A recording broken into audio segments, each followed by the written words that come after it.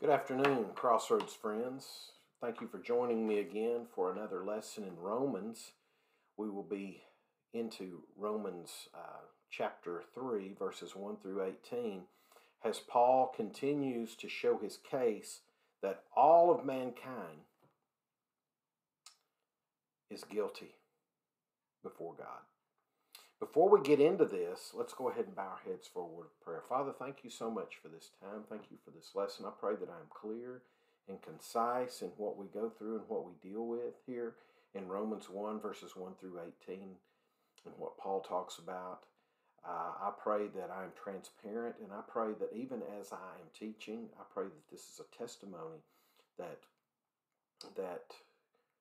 whoever is watching these lessons, they'll see there's a transparency in me. I pray that they can see right through me, and that it's not me, but it's you who does this work and guiding me through this and teaching. God, we give you all the praise and all the glory and all the honor.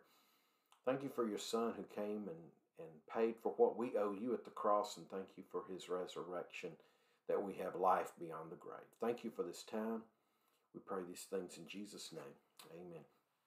I'm going to read through verses 1 through 18 of Romans 3. Paul writes this. He says, "Then what advantage has the Jew? Or what is the benefit of circumcision? Great in every respect. First of all, that they were entrusted with the oracles of God." In other words, this is a treasure that's been given to them to be entrusted with. All right? Paul talks about how to Timothy, he goes, hey, teach the gospel and the word of God, teach scripture to those men who can be entrusted with it, that are faithful. And so this was given to the Israelites to be faithful. All right. Now they fell short many times. They did in their history. It was just an ongoing cycle of the faithfulness of God, how he was to them. And yet they were faithless, but yet God was always there for them. But here they have this opportunity. And we talked about this at the end of chapter 2, about the things that the Jews had. They had the oracles of God, which is the law. Moses had that presented to him at Mount Sinai, and this was the way in which the Israelites were to live and conduct themselves. And so just to briefly review,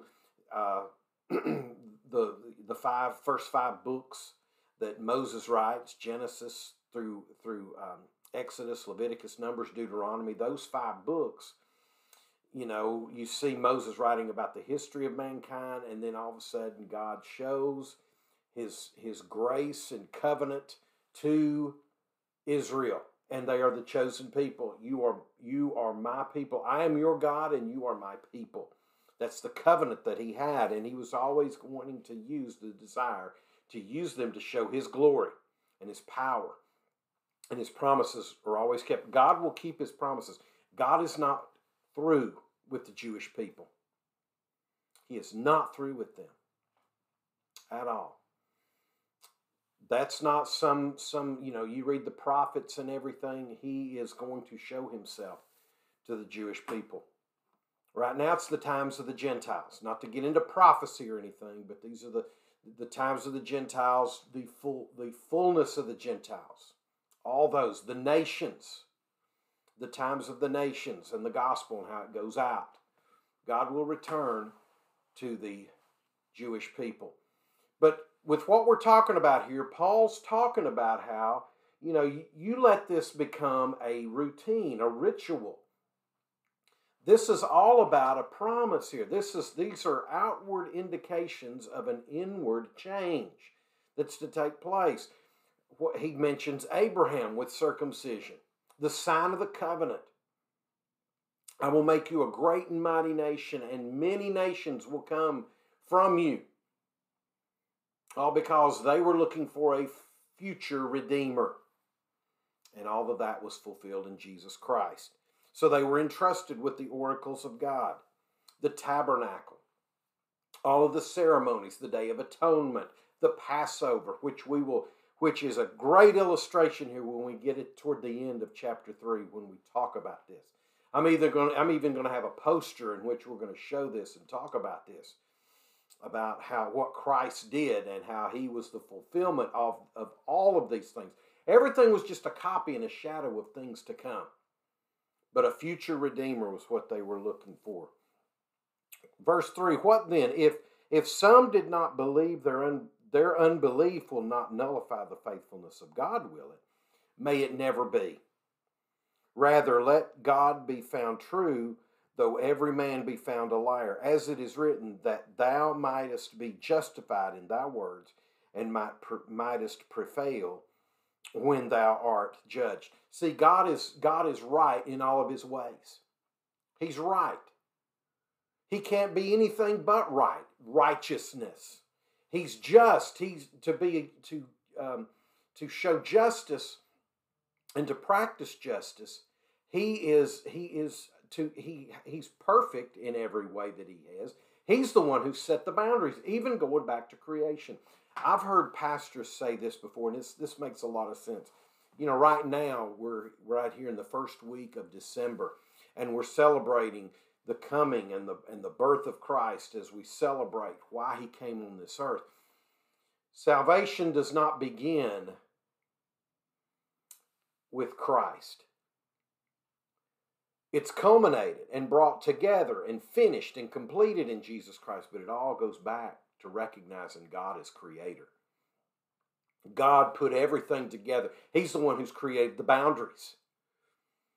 So God is the one who is right. He's the justifier of all things, the great judge. He has a right to do those things because he's put it all together, being the creator. So let God be found true and right and just, and let every man be a liar. But if our unrighteousness demonstrates the righteousness of God, what shall we say? The God who inflicts wrath is not unrighteous, is he? I'm speaking in human terms. May it never be. Hey, God is more than merciful. God's desire is to see all men to come to repentance. Peter talks about that in 2 Peter. His desire is to see all men long for repentance. That's what the Lord wants to see happen. He's merciful. He is. But there comes a time where you can't mock God's justice. You can't mock his righteousness. You can't mock any of these things. There comes a time where his forbearance, things are going to come to an end. He's going to bring things together, and this on his timetable and his timeline. So as the writer of Hebrews says, today if you hear his voice, if you recognize this, don't harden your heart. Don't harden your heart. Come to him. Pursue him. May it never be, for otherwise how will God judge the world? But if through my life the truth of God abounded to his glory, why am I still being judged as a sinner? Even Paul's saying this. Every man has to come to that point where, hey, I am repenting. I am turning from my wicked ways. I'm always turning from my wicked ways. Yeah, the life that we have in Christ is one in which we are always turning from wickedness and always coming and turning and pursuing him and coming after Christ. That never ends, never ends. Why not say, as we are slanderously reported, and has some affirmed that we say, quote, let us do evil that good may come. Their condemnation is just. Let me stop there for just a second. There was two things going on at the church at Rome. You talk about opposite ends here. You had a group of people here who came from a Jewish background, and they were having to put aside these things about the law. They recognized that salvation is in Christ, but they also felt like, in their minds, they recognized that, yeah, we're pursuing Christ, but we're also keeping the law, because that's what brings salvation. Christ plus the law equals salvation. And that's where we're at right here. Paul is saying, no, that's not right. In chapter 1, he was dealing with the people who came from the license to sin. Oh, God will cover me. He'll cover, hey, the more I sin, the more grace he bestows on me. We'll talk about that in Romans 6. That, let me tell you something, as a word of testimony, Romans 6 was a big part of changing my life and my outlook on Christ and why I live for Christ and how I'm to pursue him. You don't just give your life to Christ and put him on a pedestal. Not at all. You come after him, you're pursuing him all the time. It's almost like once you're on the team, you're contributing to the team. You're not sitting on the bench. You are in the game. And once you're in the game, it doesn't go away. So yes, that's what Paul's talking about here. He's having to deal with these folks who, hey, I don't have to change my lifestyle. I can keep living the way I want to. We're seeing that creeping into, or let me say this, the last few years, we have been seeing this creep into evangelical churches and evangelical circles, and so to speak. Things I'd have never thought that we as evangelicals would ever bend on. We are doing it now. We are actually compromising on some of these things, these issues that were non-issues in years past. Let's go on here. Talk about that a little bit more here. What then? Are we better than they? This is Paul talking as a Jew. No, not at all. For we are already charged that both Jews and Greeks are all under sin. Paul goes on and he quotes from Psalm 14 and Psalm 53. He talks about this. David, there is none righteous, not even one. There is no one who understands. There is none who seeks for God. That's the true statement. Why do I pursue God? It's because he is come inside me, taking up residence in me. The Holy Spirit, he's living in me, making himself at home and and I have this desire. He has put this desire into me to pursue him and to come after him. I can't find God. I can't discover God. Nobody can. You can't find God. God's revealed to you. And as he is revealed to you, you will continue to pursue him and come after him in all that you do. And that's a true statement. All have turned aside. Together they have become useless. There is none who does good. There is not even one. Their throat is an open grave, and their tongues, they keep deceiving. The poison of asps is under their lips, whose mouth is full of cursing and bitterness. Their feet are swift to shed blood. Destruction and misery are in their paths, and the path of peace have they not known. There is no fear of God before their eyes. Yeah, David. Yeah, King David. You know, just to speak about King David and how God used him, and Israel reached the zenith of all their military might and political might in that part of the world. I mean, they won battles and wars and all kinds of conflicts and skirmishes. It wasn't until David committed adultery, covered up his sin of the adulterous affair he had with Bathsheba, who was a married woman, to Uriah the Hittite, a faithful servant and soldier under King David, and David put him out on the front line, drew the army back, and he died in battle. David directly committed adultery with Bathsheba, indirectly committed murder. It didn't go unnoticed. God was not pleased with him at all. You know what? The Lord forgave David. David recognized his sin. I have sinned before the Lord. Just that quick. Nathan the prophet says, you know what? Your sins are forgiven, but these are the consequences that you must face here. His family life was never the same. He lost the son that died from that.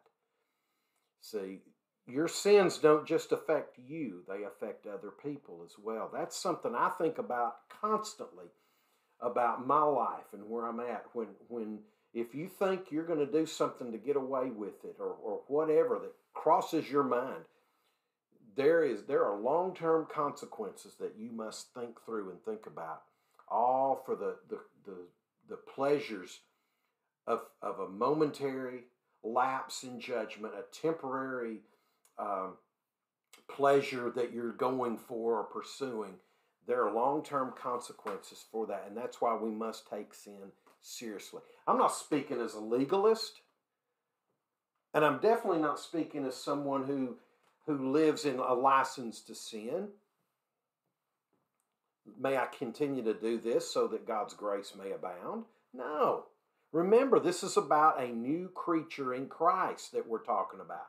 Both sides here. I'm out of this old way of life, and now I'm pursuing Christ. As a matter of fact, I want to add a word here to this, if I can. And if you can see this, in Christ, we have liberty. Okay? It's no longer this that we have. It's no longer this that we are living under. No. When we give our lives to Christ, we are at liberty. In other words, now I have power. God has given me power to do the right thing. I am to do the right thing. We're not talking about sinless perfection. Be careful about that. We've not arrived. We're always pursuing. In this body that I'm living in, I am always pursuing. Always pursuing. It doesn't go away. Never. But now we have liberty. We have liberty. God has given us the power to do what is right. Let's go on. Let's talk about this a little bit more here. The last time I was with you, I talked about what Paul talked about with the deeds of the flesh and those things that he talked about to the church at Galatia. Various things like immorality. We get the word pornography from that. Sorcery, which is basically drugs. Drug taking and drug use, because the root word, we get pharmacy from that. You know, I'm not saying pharmacies are good, okay? Pharmacies are good. Just went in there the other day. But the point is that that's where we get that root word. It's about drug taking. And sorcery also, we think of this, it's tied to witchcraft and things of that nature. So yeah, there's all these different kinds of sins that are tied in with that. And we have to be careful about that. That's why we need to always, our minds, that's where we're being attacked, is through our minds. We're always pursuing and coming after him. And the frailty of this body, the law is not enough. And remember, I talked about this last time. The law is the diagnosis. This is the standard by which I recognize where I'm at before God's perfect standards that he's put before me. The law is the diagnosis. I see that I've fallen short. But that's okay. You're not left without hope. God wants you to recognize that. Hey, he's clapping. You figured it out. You see, that's why I sent my son to bring all this together. And even before Christ in the Old Testament, from the days of the Garden of Eden all the way through Moses and the days of the Israelites, there was always the altar where blood was shed. Because those men, those faithful saints of the Old Testament, recognized that in God's economy, that only through blood is there a forgiveness for sins. It's only covered by that, and by that means. That is the only way. Let me step out for just a second. Let me show you something. And I will do this again. Excuse me. But yeah, with all this, you're probably saying to yourself, well, where's my hope at? Where is it at? And I'm going to do this when we get into the end of chapter 3. So I'll do this again. I'm a former junior high teacher, PE teacher, and classroom teacher. So believe me, repetition is learning. That's what it's about, and that's how you'll learn these things. Think about this. In the United States, a lot of people use a credit card. They'll use a credit card. And with this credit card, one of the things that they'll do is they'll use this credit card, and what they're able to get gas at a gas station, slide it at the pump in the little counter that's there at the pump, and it'll tell you, hey, you've been approved. In other words, you're good to pay the bill. You can get your gas, $20, $30 worth. You'll get your gas. You get to drive off. At the end of the month, the good people at the credit card business, they're going to send you a bill.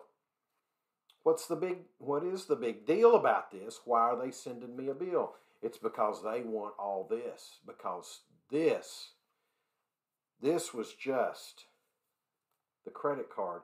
It was just a cover for your debt. This will cancel the debt. Yes. The blood of rams, bulls, and goats only covered sin. Jesus Christ came and canceled sin. Remember, last time I was with you all, 3 words, it is finished. It's done. It's paid. It's paid in full. Held back the wrath of God. Christ, what Christ did at the cross. Yes. Yeah, if you think about it,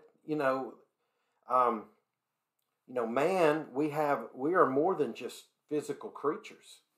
If you think about it, we are more than just a physical creature. We are soul and spirit, body, soul, and spirit. As a matter of fact, Paul acknowledges this when he writes to the church at Thessalonica. And he says this in First Thessalonians chapter 5, verse 23, as he's finishing up his letter, he says this, now may the God of peace himself sanctify you entirely, and may your spirit and soul and body be preserved complete without blame at the coming of our Lord Jesus Christ. My soul is the seat of my emotions and my personality. My spirit is my means in which I communicate and pray to the Lord, and he communicates with me and pierces my conscience. That's how God has made us. And way back in Genesis chapter 2, God breathed into man, and man became a living being. That's more than just taking in oxygen and breathing out carbon dioxide. That is life as we know it. It's not biology, B-I-O, but it's what they call Zoe in Greek, Zoe, like the fullness of life that we have. It's been inspired by God. He is the inspiration. He is the beginning point of that. We have been made that way. I have the ability to think on God, to exercise faith in Christ. And so that's why we have to realize that Paul here is saying that just the law is not going to get you there, my friend. When you talk to people and you have friends, I've had conversations with people, and I'll say, how do you know that you have salvation and will live in eternity with Christ? People will say, I've tried to be a good person. I've tried to keep the commandments, the 10 commandments. You will fall short every time. You will never, ever be able to keep fully the 10 commandments. Yeah. You won't be able to do it because Christ came and fulfilled that. The reason is right here. The law is the diagnosis. This is how we're able to recognize God's perfect standards that we cannot meet. We cannot meet those standards. That's why Christ came and did what he did. And so God wants us to see our sin. And so when we think about this, think about the consequences that sin has. It can have long-term effects if we're not real careful. I've talked about this a little bit. Visual and graphic images can be lasting on the soul.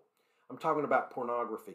It is rising among high school and college students. Young men are being tortured with this as in their minds. It's something they can't break from, and we need to pray for young people, young men, young women, but it's just really hard, with what we see happening today among a lot of students. And I've seen it. I've seen what has happened, and they're battling through it. They've recognized it. They're recovering, but they're realizing it's an ongoing battle. And it's the same way with sin. It doesn't go away. But boy, I'm grateful that the Lord is with me through it. His Spirit is living in me and residing in me and directing me to Christ all the time. Directing me. You know what? As a matter of fact, speaking of that with immorality, each time you give yourself to someone intimately, you give a portion of your soul to a young man will give himself to a young woman. This has affected many men and women, and they bring this, quote, baggage into their marriage because of these sins that we talked about. And let me read them again. This is from Galatians chapter 5, verses 19 through 21. Now the deeds of the flesh are evident, which are immorality, impurity, sensuality, idolatry, sorcery, enmities, strife, jealousy, outbursts of anger, and disputes, dissensions, factions, envying, drunkenness, carousing, things like these,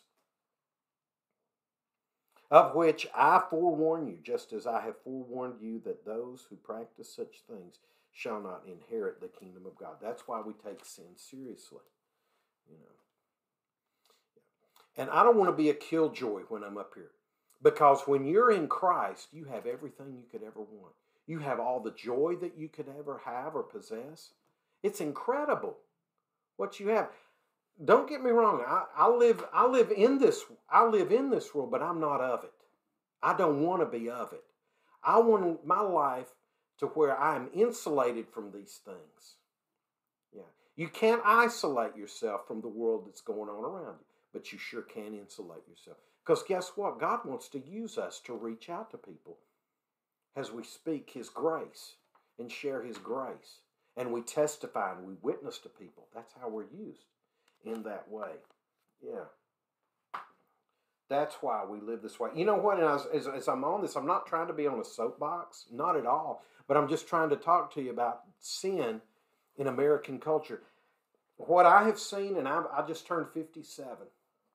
I think about this in terms of each American generation pushes the limits on sexual morality and the morals of our day. But guess what? Let me share this with you. This is what's interesting. This is how people in the name of religion, how they'll get things kind of messed up a little bit. There was a community in Oneida, New York. It was in the 1880s. There was a community up there, and there was a gentleman named Henry Noyes, Noyes, and he preached sinless perfection. He said, once you're in Christ, you're perfect. That's this right here, license to sin. You're perfect. You don't have to do anything else. It's true, I don't have to do anything to make myself right because Christ has done that, but He is transforming my life. I'm still in this body. There's still going to be a struggle with sin that I have to deal with, and I have to deal with it in Christ. And this is what he said. He said, "You're perfectly sanctified." And he talked about they basically created a commune, and within this community, there was communal sinlessness was practiced through communal marriage. Every woman belonged to every man. Every man belonged to every woman. Redefining everything. Redefining everything. What Scripture says. Yeah. From the early days, one man, one woman. When Adam saw Eve, he was excited. She is bone of my bones, flesh of my flesh. Therefore, for this very reason, a man shall leave his mother and father and will cling to his wife, and they shall become one. The two shall become one. Genesis 2, verse 24. Let's look at this. Let's look at David. You know, David got kind of sloppy with his life and how he lived. I mean, he was a man. This is a man described. He is a man after God's own heart. And in 2 Samuel chapter 11, we see in verses 1 through 5, we see how all this is set up. It says in verse 1, 2 Samuel 11, "Then it happened in the spring, at the time when kings go out to battle, that David sent Joab and his servants with him and all Israel, and they destroyed the sons of Ammon and besieged Rabbah. But David stayed at Jerusalem. David was supposed to be leading his men in battle, but he turned those duties over to Joab, his second in command. And they won. But David was supposed to be doing that. Because David didn't go to battle and lead his men, he stayed at home. He notices the next evening, David arose from his bed and walked around on the roof of the king's house. And from the roof, he saw a woman bathing, and the woman was very beautiful in appearance, Bathsheba. Now you're sitting there thinking, well, why was Bathsheba out doing this public bathing and kind of exposing herself? Because all the fighting men, all there were elderly people, the women, the children, small children. Everybody else of fighting age was out doing battle. And it was in the evening too. She didn't expect a man from up above to be looking down on her to bathe, I'm sure. But look, David is up all night, sleeping during the day, staying up all night. He's gotten lazy. He's gotten slothful. That's what we have to be careful about. There's the first rule right there about sin and being aware of this. We've never arrived. We're always pursuing.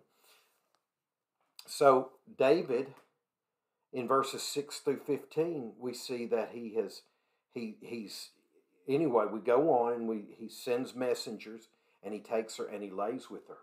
There's intimacy there. They have sex. She gets up, purifies herself from uncleanness, and returns to her house. The woman has conceived. She sent and told David, I am pregnant. David sent Joab, and he said, send Uriah the Hittite, the husband. So Joab sent Uriah to David. Uriah came to him. David asked concerning the welfare of Joab and the people and the state of the war.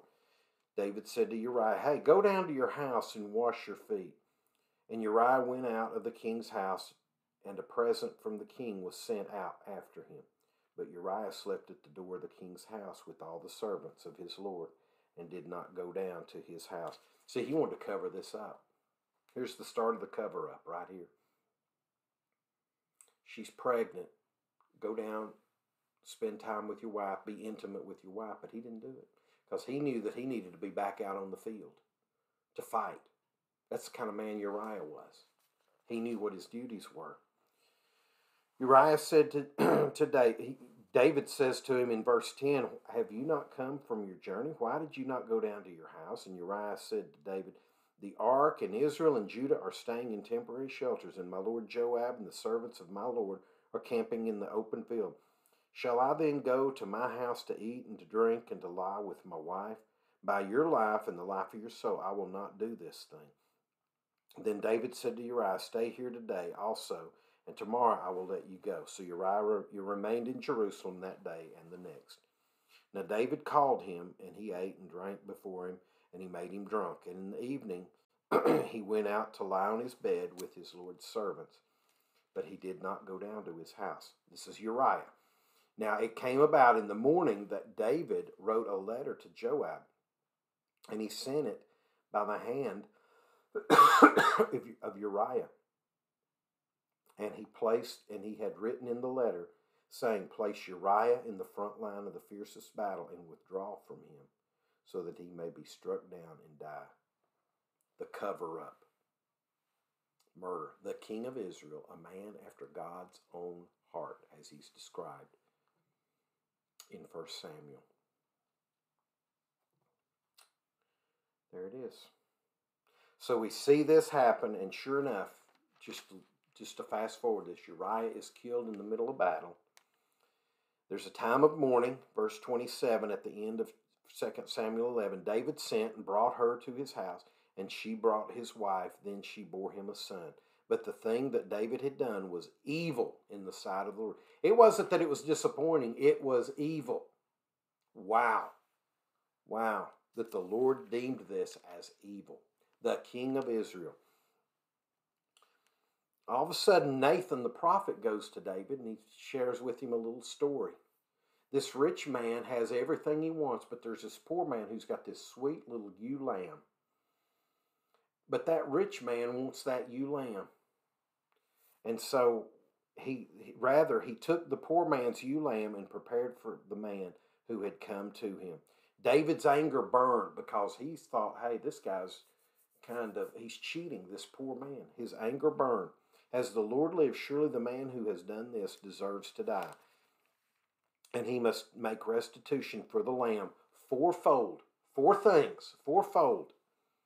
Because he did this thing and had no compassion. Listen to what Nathan says in verse 7, 2 Samuel 12. Nathan said to David, you are the man. Thus says the Lord God of Israel, it is I who anointed you king over Israel, and it is I who delivered you from the hand of Saul.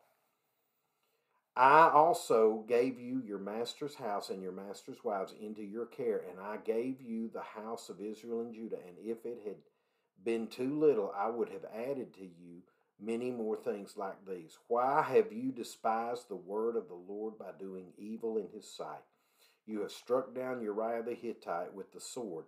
Notice he says, you have struck him down. He says that to David. This is your fault.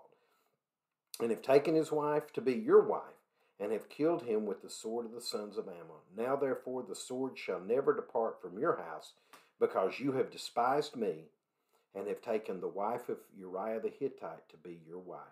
Thus says the Lord, behold, I will raise up evil against you from your own household. As a matter of fact, his own sons hated him. His daughter gets into an incestuous affair. Absalom wants to rout him and run him out of the kingdom. Absalom and Amnon, they get into a fight because Amnon has had this incestuous affair with his sister, and so and Absalom is enraged and he kills Amnon, and then Absalom doesn't end there. He's going to run David out of the kingdom. See, there's turmoil in the family and conflict. See what happens with sin? Just from the graphic and visual images, if we don't get a hold of it, we cannot let it master ourselves. This is an ongoing story when we get into Romans 6 about dealing and confronting sin and not letting it be master over us. This is really cool stuff. I mean, when I say cool, I mean it is awesome to learn these things as we pursue this and get into this. But look, let me finish reading the rest of this as I finish this up. I will raise up evil against you from your own household. I will even take your wives before your eyes and give them to your companion, and he shall lie with your wives in broad daylight. Indeed, you did it secretly, but I will do this thing before all Israel, and I'm going to expose you. God is saying, I will expose you for what you have done. Then David said to Nathan, I have sinned against the Lord. He recognized that, and the way that's written is it's somber, and it's very, David feels a lot of not just remorse, but repentance. I have sinned. In his heart, he recognizes it. I have sinned. David's ministry in Israel was never the same. It was never the same. His family life, everything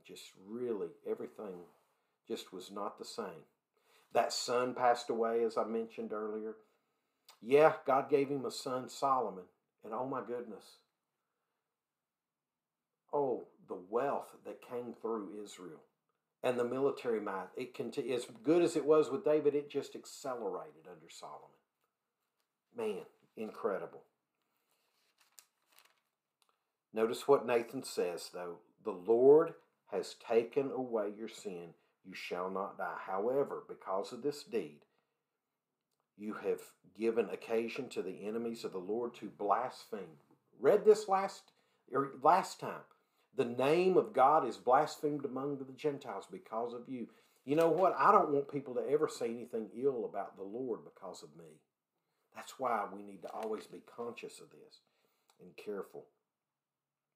The child also that is born to you shall surely die. And Nathan went to his house. Yeah.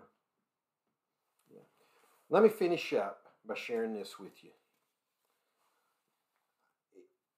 One of the things that we see as we continue to go through this, as we look in Romans, I mean, there's a lot of you have to really study this, and you need to really be ready and always prepared as you go through this. And there's a lot of, I'm going to say it this way, heavy things to think through as we do this. But man, talk about explaining the riches of the Christian life. As we've been talking about sin and how it is universal in all of mankind. And then we see how we are saved from sin. We have a Savior who has come to save us from our sin.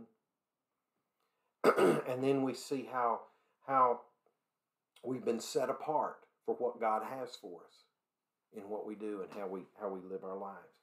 Man, this is going to be good.